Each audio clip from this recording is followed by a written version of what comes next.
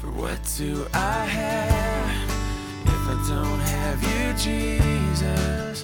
What in this life could mean anymore? You are my rock, you are my glory, you are the lifter of my head. Hi, and welcome to the Rock Podcast. In 2 Timothy chapter 4, we have the final words of the Apostle Paul, who shows us how to go from painful circumstances to a bright outlook where peace and hope abound. Now let's join Pastor Ross with a message entitled, Going from Pain to Praise. Alrighty, let's get started. Awesome. As you're grabbing your seat and your Bible, I will remind you that we left a couple dangling paragraphs there in chapter 4, the very last epistle to Timothy, and it is the very last epistle that beloved Apostle Paul will write. And we're going to take a look at his closing remarks and the end of Paul's life. There's many valuable insights waiting for us. So let's ask the Lord for his blessing.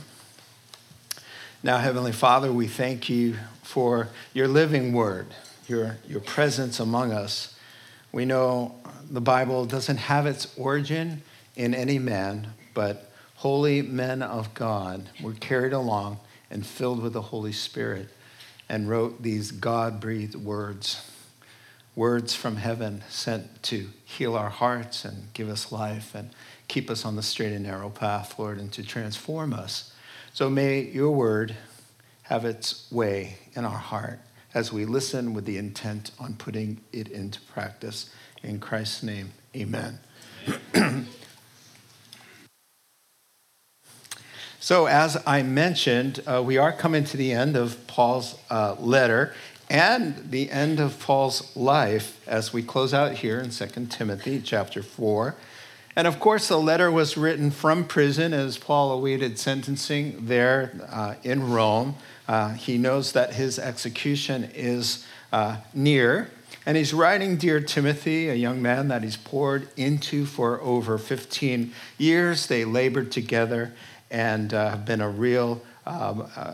Timothy's been a real blessing to Paul. And so he wanted to write to encourage him, mostly on how to deal with the false teachers there at the church that young Timothy was pastoring and left in charge to kind of get that church back on track. And so Paul was writing pointers to Timothy on how to deal with the false doctrine, the false teachers, and the chaos there, as well as how to stay strong in his own faith amidst all of the suffering that Christians are called to endure.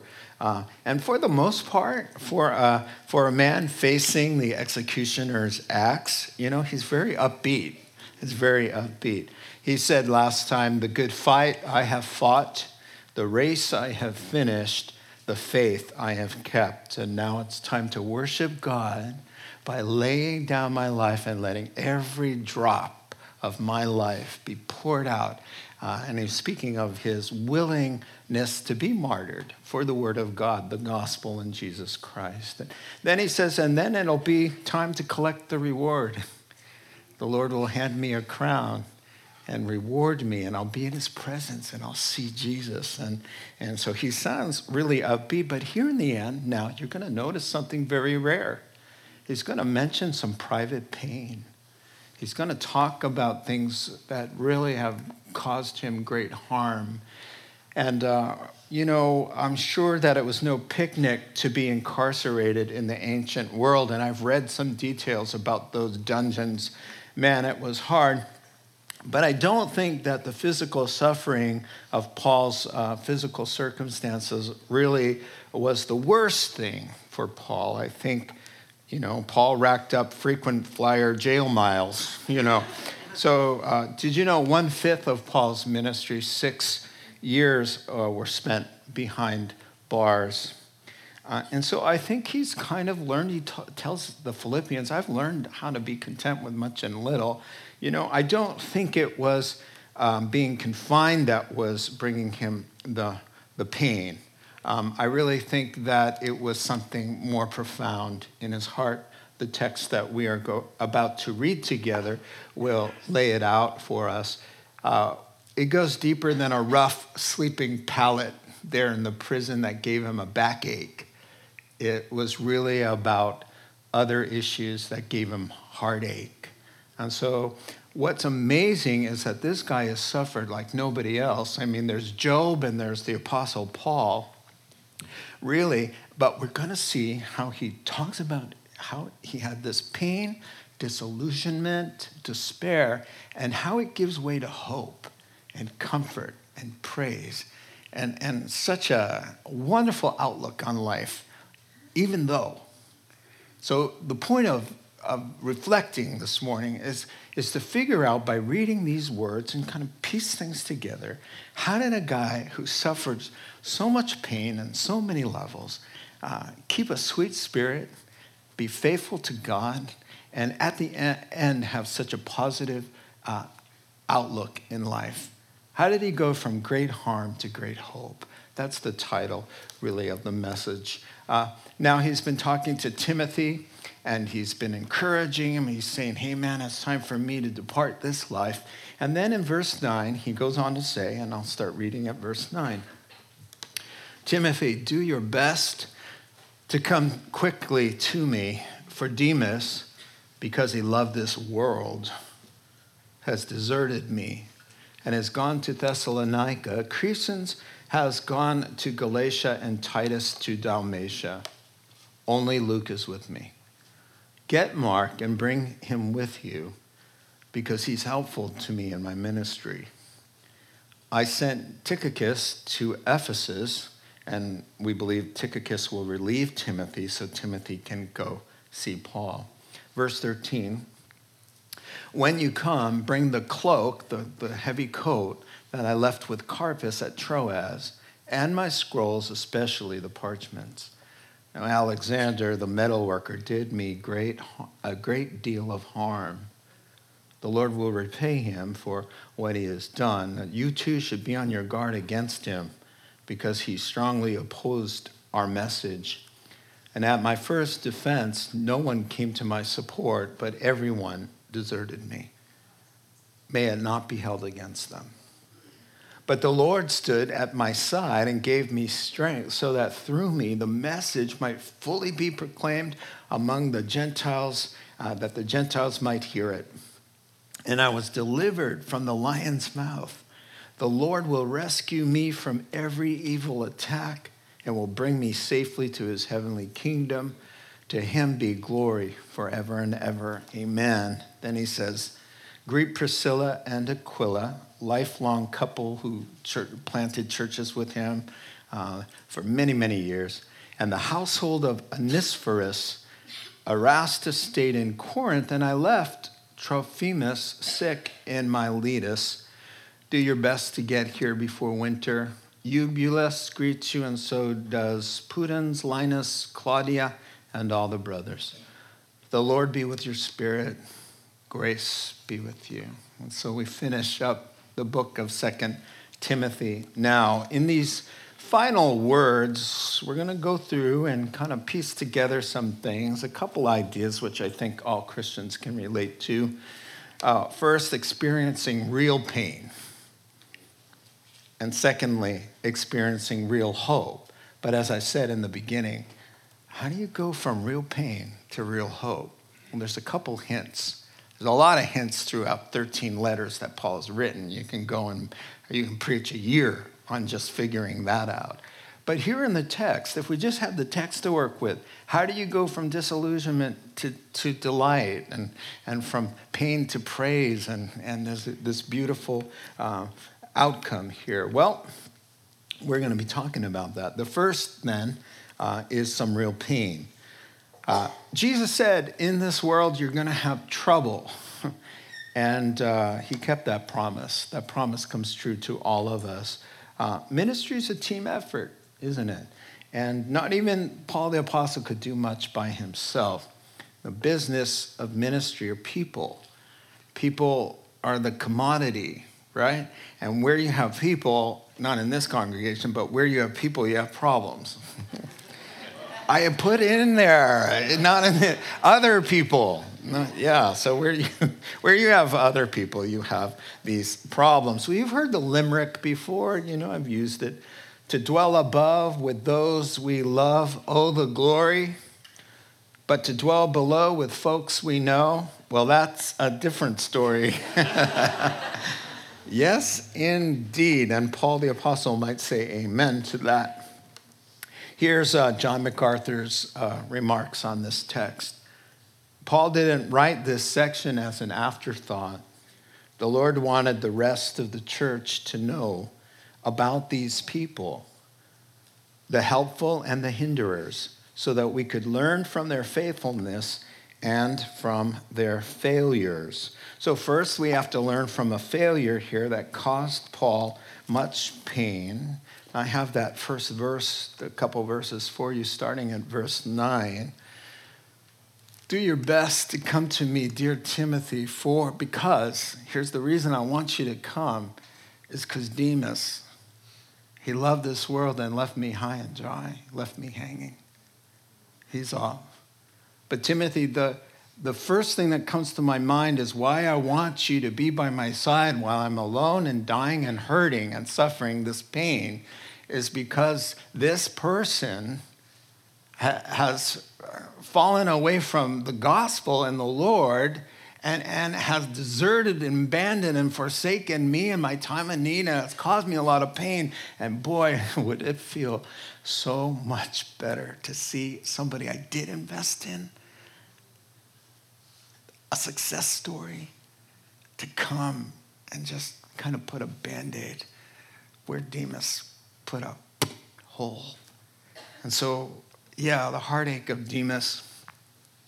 Nothing is harder to bear than betrayal. Nothing. Proverbs 18:14 puts it this way.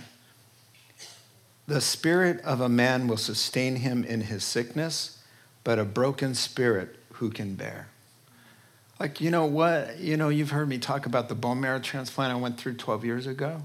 I was at UCSF for 2 months. Chemotherapy, radiation, and then a bone marrow transplant. And I'm completely cured. But I'll tell you what, there have been things, and I said this to Barb just driving the other day, there have been things that are way more painful than the bone marrow transplant. And the bone marrow transplant was probably a 10 physically. But there are 11s and 12s, but they have nothing to do with the body. It's about inside. Like Proverbs says, you can get through a sickness, but who can handle when you're broken and in pain on the inside? Man, that's a tough one, but this is what went on. Psalm 55 says it really good. If it were an enemy, I could endure it. If a foe were rising against me, I could manage. But it's you, my companion, my close friend, with whom I once enjoyed sweet fellowship in the house of God as we walked about amidst the worshipers. Psalm 55. David is talking about Ahithophel. And Ahithophel was one of his dearest friends. And when Absalom got that big head of his and said, if I were king, and that whole spiel, and all of Israel went to Absalom, and Absalom said, let's kill my father. Ahithophel said, yes, let's do it. So he was the motivation behind Psalm 55, Ahithophel. So there's always seems to be a Demas. Jesus had his Demas, Judas, and Moses had Korah and a whole bunch of other guys. Demas happens in this world, and it's very painful. So he says, do your best, make haste in the Greek. Make haste, hurry up. I miss you like crazy. And by the way, the shipping lanes close in a month or two, so you got to make haste because I need to see you because Demas. Underline that. The power of one person's bad choices to live a self-centered life. I'm sure Demas wasn't thinking, I'm really going to give it to Paul right when he needs me the most. He just didn't care because Demases don't care. Demases are all about themselves. What's sad about Demas, of course, is that he's in several lists in the New Testament of Bible heroes. And so in Colossians chapter 4, and you also see it in Philemon, he's mentioned along with all the heroes. He's a co-worker. He's part of the team. He preaches with them. He's investing in them, and they're investing in his life. I mean, they laugh together, they eat together, they travel together, they live together.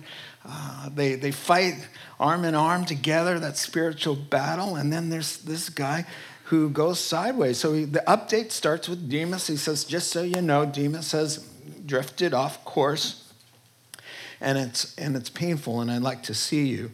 Now, you think to leave the Apostle Paul, and by the way, the word deserted me is the strongest word in the Greek to say forsaken.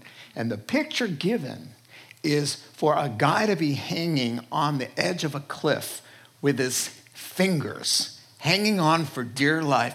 And the guy above, safe, sees him, hears him call for help, and goes and turns away. That's the word Demas, for Demas, what he's done. So it is a big deal to take note. You know what I was saying, what was it? You know, Demas was, family emergency. We can understand that. He got called home. His dad died. His mom is alone. And, no, that's not why Demas left Paul, the apostle, the greatest Christian who has ever lived, in his time of need, because he was in love with himself. He was in love with money. He was in love with this world. Now, John says, do not love this world, for if you love the world, the love of the Father is not in you. Now, some new Christians will say, that confuses me because, aren't we supposed to love the world? For God so loved the world. There's a negative connotation also with the world. You can just mean the world, or you can mean the world as it represents every hostile attitude, every vile rejection of truth and Christ. And let me quote somebody here. One pastor, his name is Ross Reinman, Calvary Chapel, The Rock, from his morning bulletin. Loving the world in the negative sense is when we adopt the same values, attitudes of the sinful world. When we go after the sinful lusts and materialism that this Christ-rejecting world craves. Let me continue. Maybe Demas loved to go to parties, or he was a ladies' man. Fast cars, money, all that jazz. He trades in his walk with God for the temporary pleasures of sin. Now, instead of being described as a hero of the faith, a dependable friend in the time of someone's need, someone his children would be proud of to read in the Word of God, Demas is a disgrace. He leaves the greatest man of God who ever lived high and dry in his desperate last moments of life so he could pursue his own self-centered sinning. Does it get any sadder than that? I'll answer that question for you. No, it doesn't. Let me show you a picture of Demeter. She's the goddess. She's the goddess of the harvest. And Demas is short for Demetrius, which means devoted to Demeter. So scholars suggest he was born with the name Demetrius.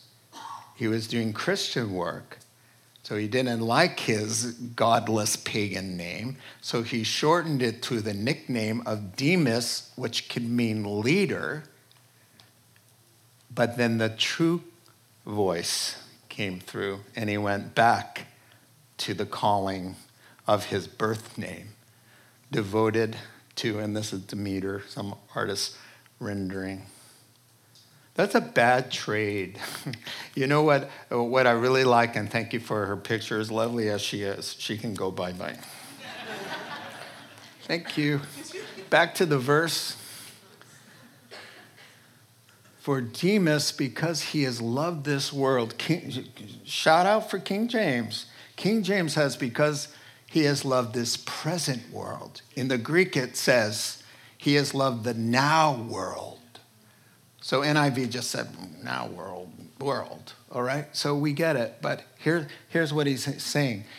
He's saying, this is a guy who wants everything now. He cannot use self-control to say no.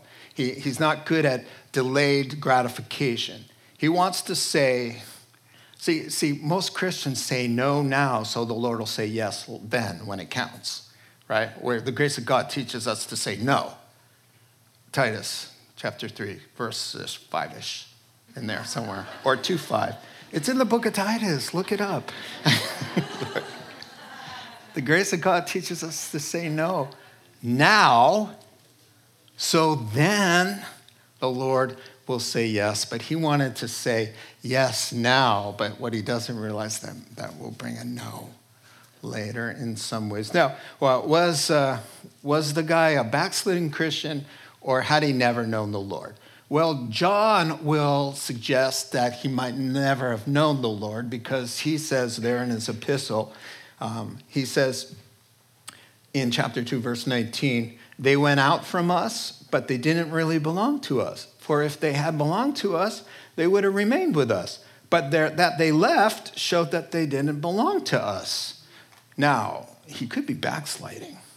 So the longer it goes on, the less likely that he's backsliding, the more likely that they never really connected. And you say, how is that possible? He was like a Bible hero. When Jesus looked at the table and said, truly, truly, I say to you, one of you is going to betray me. Do you think all the heads went to Judas? They all went, what? Is it I? Is it I? Who is it? Peter, John. Psst, ask him. Are you kidding me? One of us? Who could it be? Nobody knew. Nobody knew. And nobody knew about Demas. So we're going to find out very shortly what his situation was. Now, before we move on here, really quick, and really I could preach a whole sermon as I am doing on Demas. How did that happen? I have a suggestion. Something went sour, an offense happened, and it wasn't handled biblically or very well. That's usually what happens. Somebody gets their toe stepped on, or as my wife says, their feelers get hurt, right? And then they don't handle it right. Everybody gets their feelers hurt. Everybody gets their toes stepped on, and worse. You got to handle it right. You got to get the antiseptic of the Holy Spirit going in there. You got to get the Word of God in there. You got to get down on your knees and confess some of that away, or you're going to get bitter. You're going to isolate. You're going to turn into Demas, who says, you know what, Paul? I don't need this. Then go check out the Greek-speaking ladies in Thessalonica. So one writer said, handle personal offenses well so that Satan can't use them to do more than ruin your friendship, but wind up ruining your walk with God as well. All right, okay, so a former friend named Demas and now a present enemy named Alexander caused the guy a lot of pain. So let's read about that, verses 14. He says, Alexander the metal worker, he worked with copper, yes, King James, thank you, but it was also more than that, did me a great deal of harm. And the Lord's going to repay him for what he's done. But the important thing is, bro, stay away from him or watch out for him, because he's bad news. And so, to be fair, it wasn't just turncoat Demas. Even Paul's genuine Christian friends have a momentary lapse of courage at his initial hearing, as we're going to talk about. So let's first start with this guy, Alexander, because he's called out as somebody who caused great harm. Now, Paul, in the previous verse, had been asking for Timothy to come through Troas and pick up a couple things for him. Well, it's in Troas, scholars say, that he was arrested. When Paul he wrote 1 Timothy, and he said, I'm on my way, of sorts. And he comes down through Troas, and he gets rearrested, and 2 Timothy comes to us from prison cell instead. But what happened in Troas? Oh, Alexander the coppersmith happened at Troas. He owns a little shop there. Maybe you've seen it. It's called Idols R Us. He's a metal worker. He's the one who makes the magic trinkets, the amulets, the charms, the statuettes of Demeter and Aphrodite and all those other big business items. Now, Paul comes to Troas. He's on his way to Ephesus to bail Timothy out of that bad situation there. And he comes through Troas, and here's what Paul is saying, and I'll just quote from his epistles, so we know he was saying these things. He comes into the crowd, and he says, idols are nothing. They're powerless. 1 Corinthians 8:4. He looks at somebody and he says, idols are associated with demons and the devil and the occult. 1 Corinthians chapter 10, verse 20. Listen to me, people. Idolaters don't go to heaven. 1 Corinthians chapter 6, verse 9. I implore you on Christ's behalf, turn from dead and useless idols to worship and serve the living God. 1 Thessalonians chapter 1, verse 9. And who's in the crowd? Alexander. And what's worse, they start to believe the message and they stop buying from Idols R Us. And guess what? Alexander's late with his chariot payment, all right? And his wife is not happy. Honey, I got to keep up with the ladies downtown, the spa, all right? What's going on? You're going to let that little Jewish preacher tell everybody that idols are nothing?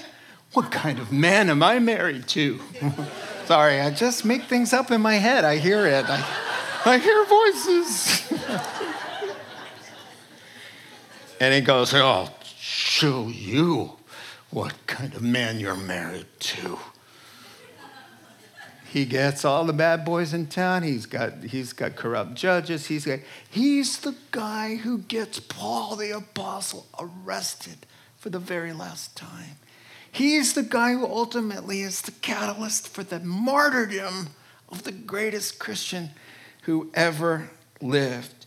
This guy's ticked off. Okay, one writer put it this way. Nothing makes a soul more insanely desperate than the threat of losing your independence and your most enjoyable sins, not to mention your income. In Alexander's thinking, it's Paul and his gospel, or it's Alexander and his little idol factory. Well, he chose the latter, as all Alexander types do, and he wasn't going down without a fight. The great harm Alexander caused was such a major deal, all right, that it scares off even the genuine Bible heroes who were working with Paul at the time of Paul's arrest in Troas. Guess what? He has to leave his coat and his books. They arrest him at Troas, haul him off, and they're like, yeah, don't worry, Paul. Well, yeah, don't worry. Roman citizens get to have a whole galley full of defense witnesses and character references and eyewitnesses and all of that. So in this corner, on that day, they arraign him. What are the charges? Sedition. He's claiming that there's another king besides Nero. Hating your family and not working with, all these lies. Well, where's the defense? Paul looks, 30 years. 30 years he's invested his life. He's written 13 New Testament books. He looks over at the gallery and he's thinking, maybe they're in the restroom. But they're late. There's a train. There's a problem in the subway. Not one.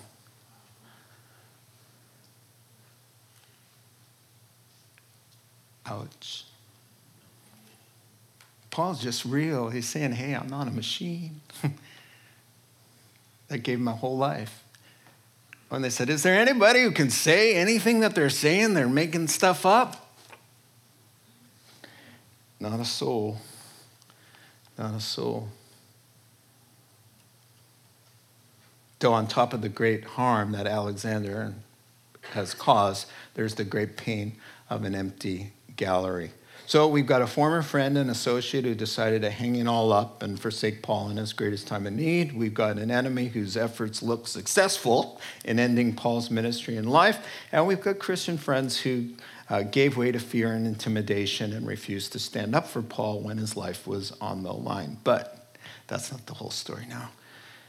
Now I want you to take all that pain and I want you to picture him in the prison, in a dungeon, but not like you would, a modern day prison, an ancient, terrible dungeon, like a nightmare, okay? I want you to keep that in mind. And then let me read to you his life struggles. He told the Corinthians about it because they were bragging about their other teachers who they liked better than Paul. So he said, I'm going to talk like a crazy man, but you forced me to it. So he said, you know what? I've been in jail more frequently. I've been flogged more severely. I've been exposed to death again and again. You keeping all the pain? Just keep a list in your head. 5 times I received from the Jews 39 lashes. 3 times I was beaten with Roman rods. It's a form of corporal punishment. Terrible. They just break your bones, batter you. 3 times. I've been living through a stoning. 3 times I was shipwrecked. I spent the night and the day in the open sea. And he has one to go. This is before. Romans, the last part of Acts, rather. That's one he didn't get to in Corinthians. I have been constantly on the move. I've had some dangerous incidents with rivers, with bandits and robbers, from my own friends and family, from strangers, problems in the city, problems in the country, problems with false brothers. I have labored and toiled day and night. I've gone without sleep. I have known hunger and thirst and have often gone without food. I've been cold and naked. Besides everything else, I face the daily pressure of my concern for all the churches that he started. He carries that. Now, how do you go from that to positive optimism, to a bright future, to joy, to peace, to contentment? How do you do that? Well, there's a couple hints here. First of all, I would say that Paul, and if you're taking notes, this would be step 1. Paul focuses on the assets, not on the liabilities. In other words, life isn't about what he's lost or what he doesn't have. It's about what he's gained and what he does have. For every Demas, there's 100 Timothys. For every Alexander, there's a Titus, a Silas, Epaphroditus. There's a Luke. You see, Paul knows this. So he doesn't obsess Alexander and Demas. Alexander and Demas. Alexander and Demas. Let me just tell you something new. Demas and Alexander. He swaps it around, just so you don't get too bored. The same story. Demas and Alexander, Demas and Alexander. How was your life? Demas and Alexander. What was it like, serving the Lord? Let me tell you, Demas and Alexander. Some Christians, it's all they talk about. Demas and Alexander get mentioned one time. And then Paul says, you know what I like to do? I like to forget what lies behind and strain forward to the things ahead. There's forgiveness. There's placing problems in God's hands and then moving forward. We'll stop with this Demas and Alexander story. It's over. It's happened. It is what it is, as much as I hate that saying. Everybody says it. It is what it is, and Paul knows. So Damian Kyle, pastor of Calvary Chapel Modesto, put it this way to a room full of pastors, and he said, let me share one of my greatest life lessons with you, men. He said, when Calvary Chapel Modesto was at 100 people, I almost quit the ministry. Well, that would have been a shame because Calvary Chapel Modesto's got 3,000 or 4,000 or 5,000 people in it. He said, here's what I was doing, and the Holy Spirit showed me. He said, I got 100 people. There were 97 really happy, really growing, really excited. And there were 3 that were not. And I obsessed on the 3.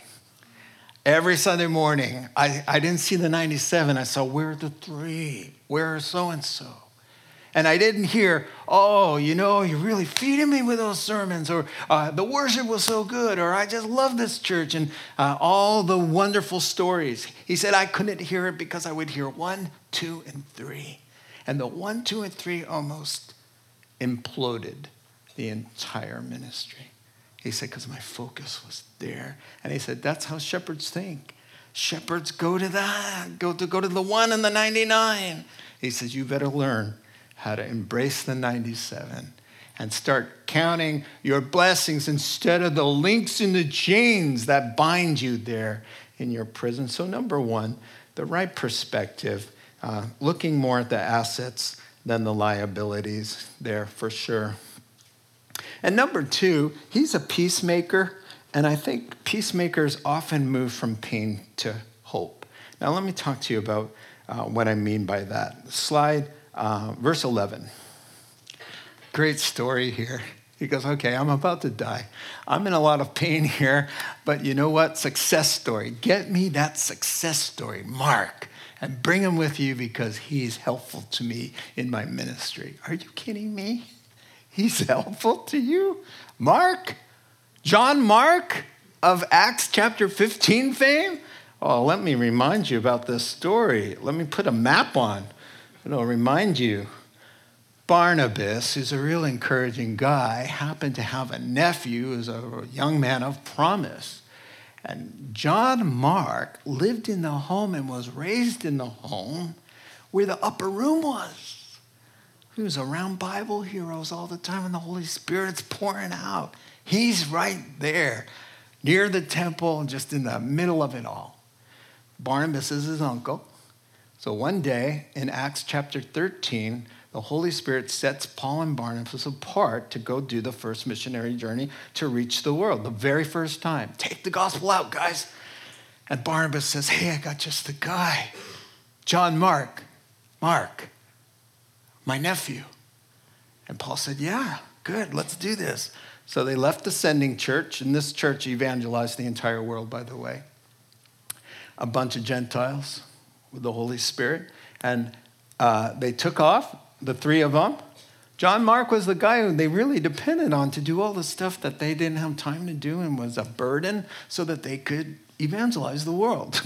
So it was really interesting on Cyprus. They met that sorcerer, and God brought down judgment, and Elymas was blind, and poor John Mark, he'd never seen anything like it, apparently. So they get here, and Paul gets sick, and things start heating up, and the green line is John Mark going home to mom. So he said, you know what, guys? You cook your own food. I know, Paul, you're sick. I got to go. I know you need encouragement. Encourage yourselves, you guys. You set up and tear down by yourselves all the errands that you need to do and all the things that you gave me to do. Now you guys have to do it. Why? Because I want to go home to my mom. All right? I'm not cut out for this. See ya. A year and a half go by. They do their thing alone. They go back. It's time for the second missionary journey, Acts 15. Paul says, hey, let's go, Barnabas. Let's go check on all the churches that we planted and strengthen them. That's the second missionary journey. And Barnabas says, okay, let's give John Mark a second chance. And Paul says, over my dead body. Paul says, it's not wise, Barnabas. This is the gospel, Barnabas. This is world missions, Barnabas. We're writing scripture, Barnabas. This is important. We can't have that. We cannot take the chance again. They had such a sharp dispute, the two men stopped talking, and they're never heard of. Barnabas is never heard working again from that point on. Scholars say, hey, Paul was probably in the right, but not without, his share of having not have handled it as best as he could, because the story follows Paul. And I believe he brings Silas instead. And Barnabas takes Mark and goes home where Barnabas is from, Cyprus. So they go sailing that way, and the second missionary journey goes that way. Thank you for the slide. You can put back John Mark. Well, what happened? Well, years later, you start to see John Mark's name in the Bible heroes list again. You know what? He grew up. He softened his heart. He humbled himself. And now, what does Paul want? He wants to see a success story at the end of his life. He's a peacemaker. He doesn't want to die just thinking about irreconcilable differences. He wants somebody whose relationship had been soured, and we saw the grace of God and brought him back. And he comes in and hugs and tears and reminds him, hey, Paul, I'm sorry. Probably what happened. Hey, Paul, I'm sorry for bailing out on you. I was a young man. I had a lot of growing up to do. Thank you for doing that. That was probably smart. And please forgive me. And then Paul, hey, Mark, listen, I'm sorry for being so dogmatic. I'm the Apostle Paul, He wouldn't say that. And, I was so sharp with your uncle, man. I accept your apology if you accept mine. Go get John Mark. A lesser man would have said, oh, you want me now? Oh, yeah, I remember in Acts 15 wanting to go with all my heart, give a guy a second chance. Okay, Paul, and what was your answer? No, absolutely not, over my dead body. Well, you know what? It's going to be your dead body soon, isn't it? And you're not going to have the pleasure of my company. Oh, you're quiet. You know why? Because you know that kind of attitude. There are people out there like that. But he's bigger than that, and Paul is bigger than that. So Christian love prevails. And one writer said this, if I can find it, the fewer dislocated relationships we have at the end of our lives will avoid the extra angst and help lighten the transition to heaven. In other words, are you the one who doesn't show up at the deathbed unreconciled to make a burden heavier on that person who's dying? Or are you the one who shows up and eats humble pie, reconciles and lightens the load of someone facing death? Or, think of it this way, are you the one on the deathbed saying, when someone tells you, hey, John Mark's here, doesn't want to see him. John Mark's here, man. Acts 15 is over, man. Don't care. He left us. I don't want to be that guy. I want to be the guy who goes to a deathbed and brings peace, lightens the burden. Amen? So pain gives way to hope because Paul focuses on his assets, not his liabilities. And secondly, peacemaking people often pave the way to hope. The more reconciliations we have, the less pain. And then moving quickly now, verse 16, love this. At my first offense, like I told you, no one came to my support, but everyone deserted me. May it not be held against them. Here's how you go from pain to praise. Forgiveness, one word, so easy, so hard. Because the Lord has forgiven me a lifetime of sinning. Where do I get off holding something against somebody else? If I expect all my sins, past, present, and future, to be just wiped out because I said, I'm sorry, I trusted Jesus, and he wipes out a lifetime of sinning. And so you're going to say, but I'm going to hold it against you guys who, in the face of your own mortality and Nero and Alexander's threats, you caved in a little bit. He forgives. You do know Jesus said, in case you want to be forgiven, you better forgive. And you do know that James, half-brother to our Savior, wrote, judgment without mercy will be shown to anyone who has not been merciful. Those are strong words. Here's what Paul wrote to the Colossians. Therefore, as God's chosen people, holy and dearly loved, clothe yourselves with compassion, kindness, humility, gentleness, and patience. Bear with each other and forgive one another. If any of you has a grievance against someone who didn't make it to the gallery, forgive as the Lord forgave you. And over all these virtues, put on love, which binds them all together. Love keeps no record of wrongs. And guess whose pen that came from? Paul's. And guess who's not keeping a record of wrong? May God not hold it against him. It's the same spirit of Jesus as they're nailing him to the cross. Father, forgive them. They don't get it. They don't get it. Stephen had that same spirit. Lord, don't hold this sin to their account.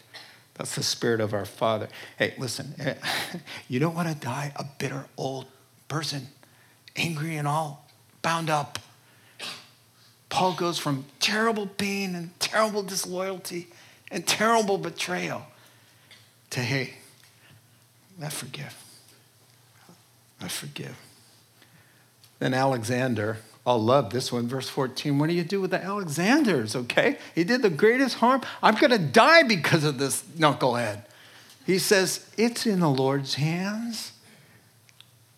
He remembers writing in Romans chapter 12, do not repay evil with evil, but rather vengeance is mine, says the Lord. The Lord says, hey, Alexander is my business. Your Alexander, your Demas is his business. It's his concern. You were bought and paid for with a price. He owns you. He's got the owner's manual for you. He's got the, what's that called? The pink slip. He's got the pink slip on your life, and all your concerns are his concerns. It is not your right to deal with Alexander. He says, that's the Lord. The Lord will deal with him more creatively and more thoroughly and more wonderfully than I could ever possibly do. So I give Alexander, and the pain that Alexander caused me and my situation that's come about because of Alexander, I put it all with the Lord. That's what you do. That's how you go from devastation to delight, from woe is me to worship the Lord. Give it to God and stop taking it back so much. You know, you're like, I did give it to God. And then what? The next day, you know, it's back. Nobody in here, but I know a lot of people out there. They do stuff like that. It's amazing. So give it over to God. Vengeance belongs to him. I'm looking for this one quote that really touched me. When your greatest enemy who's caused you the greatest harm is not your business, you have peace, you have hope, and you have more space in your heart for the important things in life. Now, number 5, how to go from pain to praise and hope and all of that good stuff. Often people overlook the importance of contentment, and that is verse 13. Paul's a big proponent of contentment. He says there's great gain with contentment. Just knowing the grace of God and knowing, hey, I may have much, I may have little, but through Christ I can do all things. I've learned to be content. And he's a content person. So at the end of his life, he says, you know what? I'm facing an executioner's axe. Here's what I want. A couple dear friends. I want my warm coat and my Bible. And I'm good. Oh, see, when your happiness and your concerns are tied up in so many things in this life for your happiness and your joy, it's harder, especially at the end. But when you travel light and you just say, hey, you know what, I'm about to die. Hey, can a couple of you guys come sit with me? Bring me a jacket, and don't forget the Bible. The word in the Greek, there's biblia. Bring the books. These are Old Testament scrolls. These are Isaiah and the Psalms and the book of Moses. He's got those on animal skins and parchments, and he's going to be reading. He says, give me my jacket and my Bible. Bring Timothy and Mark, and I'm good. That's awesome. Contentment, just contentment. It's so important. And then finally, the big ticket item, and then we're done.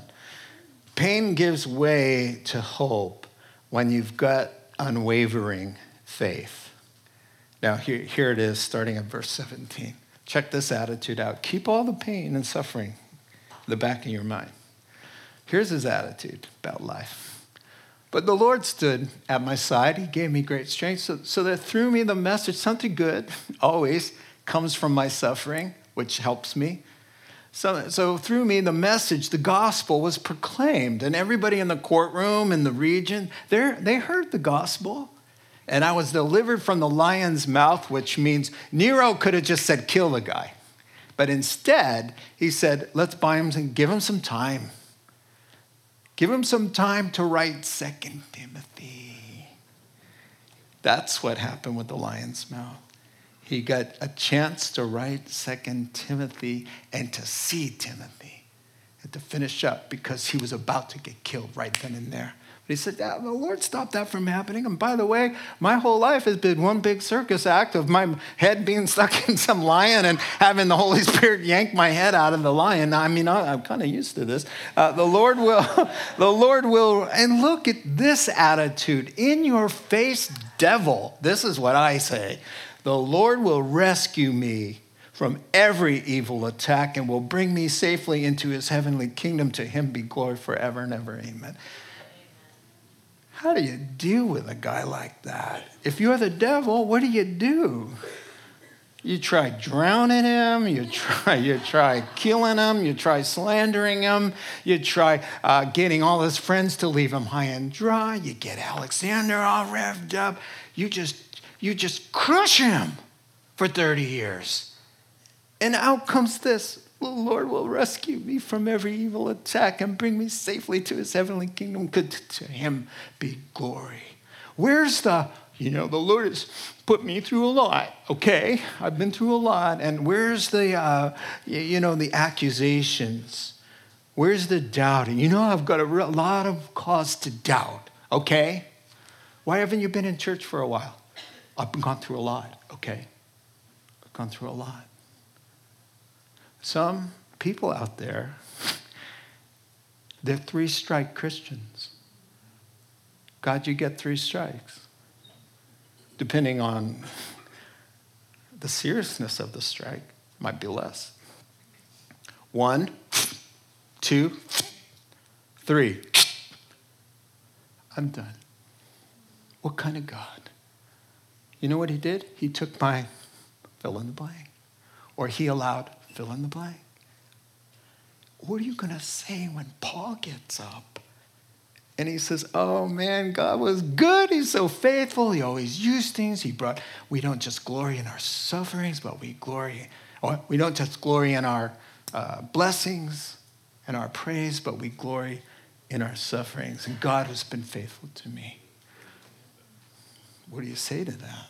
What do you say to a guy like Job, who suffered more than anybody in this room, who says, though he kill me, though he take out a knife and slay me, yet will I trust him.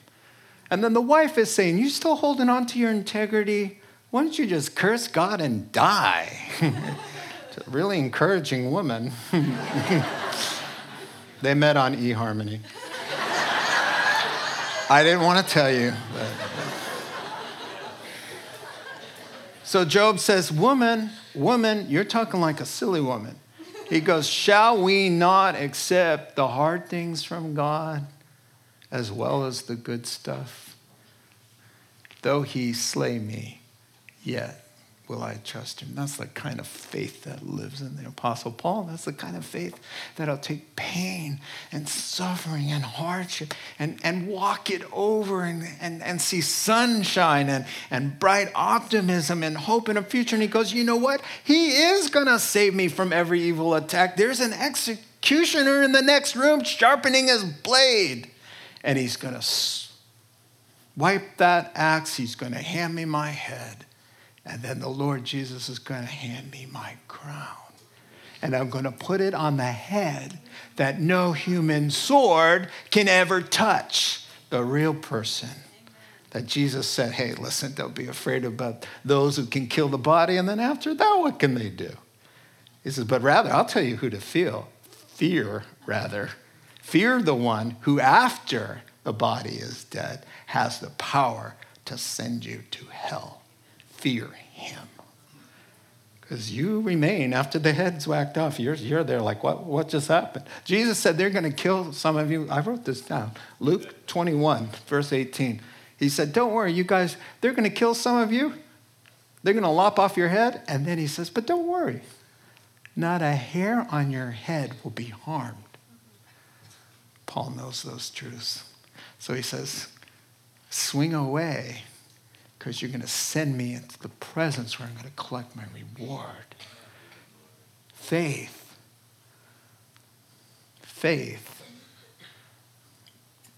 I'm trying to think of how it starts.